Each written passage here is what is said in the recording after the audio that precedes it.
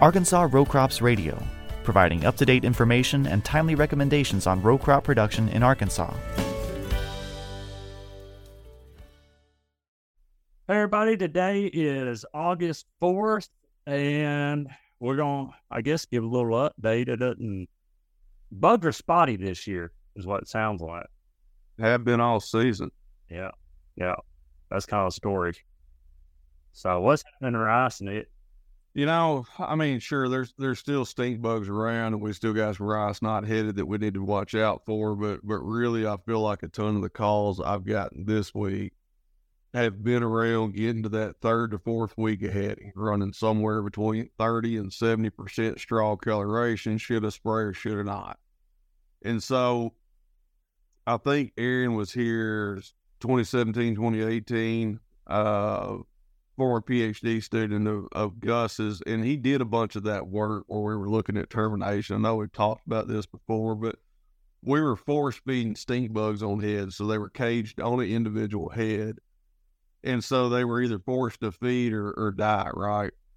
Starve to death. So what we see is at 60% straw coloration, the chances of peck go way down. I mean, it falls off tremendously.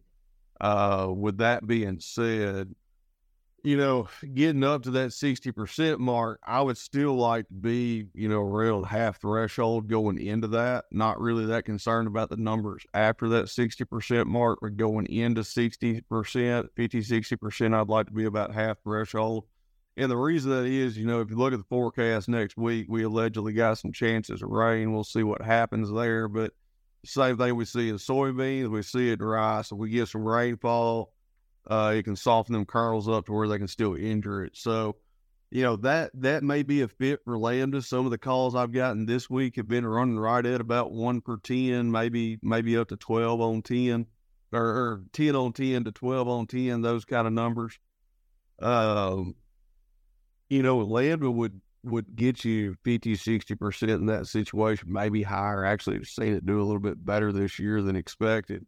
But I don't think at that point, unless we're running, you know, 2x threshold, that there's really a need for indigo tissue at that point. Let's try something cheap and get out of there.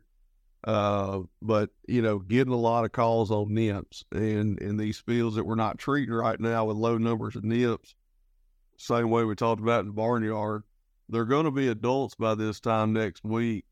And they're going to be looking for green rice to go to. So if you got some rice that's just now starting to head, really need to be checking it next week, because these stink bugs are going to start condensing down to whatever's left that's green. That's pretty much it there. Yeah. Well, in cotton, you know, we're winding this crop down pretty quick as far as plant bugs go, and soon to be worms. It looks like most of my cotton is, I think about all my cotton's past cutout, and really next week will be about termination timing for plant bugs on most of my stuff, and that's kind of what I'm hearing from everybody. And I've heard some issues with control of plant bugs over this past week for sure with anything guys went out with. I really think a lot of it is just getting good coverage. A lot of this cotton, it's lapped up. It's big plants. Plant bugs get down low in the canopy, especially in all this heat. I think coverage is why we're not getting really good control of these plant bugs, and why nothing is seemingly, you know, not working. So if you got to go out for plant bugs, just try to get as good a coverage as you can, whichever way you're going out. With that being said, the last effective bloom date for North Arkansas, like I said last week, is coming up. It's like August 8th. So that's only in 4 days. So, you know, there's not much to protect after that as far as blooms and squares type deal goes. The plant bugs, they're spotty. Some people say they got really heavy pressure in some areas, and then some guys are like, man, they disappeared on me. So it's spotty, kind of like everything else, like the worms are as well. Me and Nick been scouting a lot of worm trials this past week too, down at Tiller. We got I've got everything under the sun out there. I've got BT, non-BT, 3-gene, 2-gene stuff. The worms are really, really thick in our non-BT stuff. Like we're pretty much at 100% damage on all our fruiting structures out there in that cotton. And the Bollworms 3 has a bunch of eggs in it, but we're really not seeing anything getting through it. I'll find, a damaged square or two, kind of up at the top and some of this 3-gene stuff, but you really can't find any worms that are bigger than a neonate, so it seems to still be working good. So, I mean, I'm not recommending anybody treating Bollworms 3 cotton for worms. But like I said, talking about worms, they're spotty this year. Guys are telling me they have a 400-acre block, and they'll go out there and they'll sweep all these fields out there, and it'll be 148-acre block. Everything's the same growth stage in soybeans, and,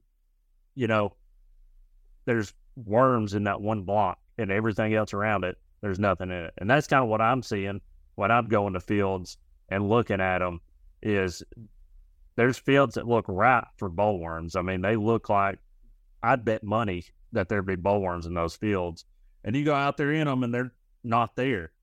So I'd just be out there scouting really hard and be out there looking for these really small worms when they first hatch. Nick, before we got on here, you were talking about stink bugs a little bit in soybeans, and what you've been hearing. Yeah, I mean, it's the same thing you've been saying about spotty. We were getting quite a few calls on 2 or 3 weeks ago, and now it sounds like they're just kind of sporadic here and there. It could be because we have maybe similar to rice and having a bunch of rice headed out, and maybe because we have so many beans in that R55 to R65 window. But, we've been saying with greens, you can get away with something like lambda. Ben made a good point before we started recording. You start getting up to close to 1 per sweep, 20 to 25 on 25 sweeps. You may consider going with a little bit higher rate of bifenthrin, or maybe like a half pound of acephate. I mean, lambda's good on them, but at the same time, higher numbers, you probably want to use something a little bit stouter on them than just lambda by itself. Yeah. But keep in mind there that in R6, we're going to double, for greens and browns, we're going to double that threshold up to 18, and in R65, we can walk away.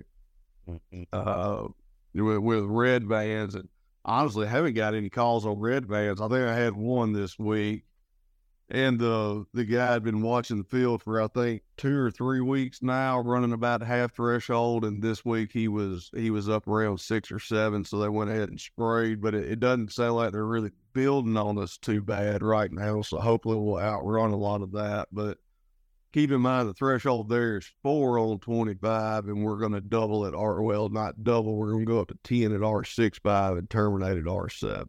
So that there's a little bit of a difference there between those. Yeah.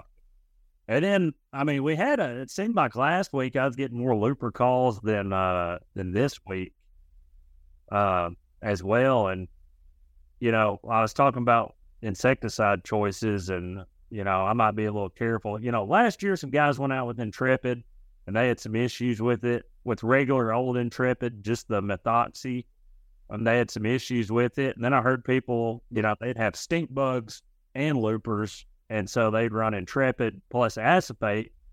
And a lot of those guys had really good control with that mixture out there. But Intrepid Edge and Denim are 2 of our star, looper products out there. So I'd recommend going with that Denim or Intrepid Edge if I was going after loopers. But if you're still going after corn earworms, with good population, I'd definitely run a diamide like Besiege or Bandicore, Elevest, something like that, out there after them. But, Nick, you mentioned getting some calls on green clover worms as well, and I had some of them last week too. Yeah, and not trying to make green clover worms some big major pest at all. Just look, some of the calls we're getting is running up close to 1 per sweep and around that 10% defoliation deal. And keep in mind, in reproductive beans, that threshold's 25% foliation. And it takes a ton of green clover worms to get up to that point. 10%, there's no yield loss associated with that. With green clover worms, I'm going to try to wait another week to see if that foliation's building, because you run a pyrethroid out there, especially this time of year, and clean up green clover worms, you're allowed to be right back in behind it a week, 10 days later, killing the loopers or bollworms, depending on if you've already bloomed or not. That pyrethroid, just to take out something that, me and being joking about it being beneficial because it brings a bunch of parasitoids and whatnot to the field, brings in a bunch of beneficial insects there. I just hate running a pyrethroid there and opening up the window for more issues. Yeah, for sure. And I've heard very little on armyworms. I mean, up in the river valley, one of my brother's buddies, he has some hay. He's like, I went out there and was doing sweeps, and he's like, I found about 10 of them. And usually we're kind of a hotbed for loopers up in the river valley. For fall armyworms up in the river valley, but I just really hadn't heard much or seen much on the armyworm front thus far. Have you heard anything different, Nick? No, we had them calls last week about folks finding them in headed rice, but it seems like it's petered out pretty good, or at least I'm not hearing from folks about it anymore. And I looked in a lot of their signal grass and whatnot around the station here, and the other day down here with you and Tiller, and just really not seeing any yet. I mean, not saying they're not going to build on us towards September, and we may have to treat a little bit of pasture ground and maybe a little bit more rice, that kind of stuff. But right now, it just doesn't seem like it's going to be a major deal. Yeah. But, well, that's about everything I got, Nick, I reckon. Yep, and I think so. I mean, it really, I think we may deal with a little bit more insect pests. There's a few beans not blooming and whatnot right now that may catch a pretty good flight of bollworms, some of this late rice, but it's been a pretty cheap year overall. It's been good. Yeah. And I think, there's still plenty of time for loopers, so keep your eye out to them. But, yeah. Some of this stuff's wrapping up pretty quick with all the heat that we got right now. So, yep, very much so. Well, if you need us, call us. My number is 501-517-3853. Mine's 870-456-8486. All right. Thank you. Arkansas Row Crops Radio is a production of the University of Arkansas System Division of Agriculture. For more information, please contact your local county extension agent or visit uaex.uada.edu.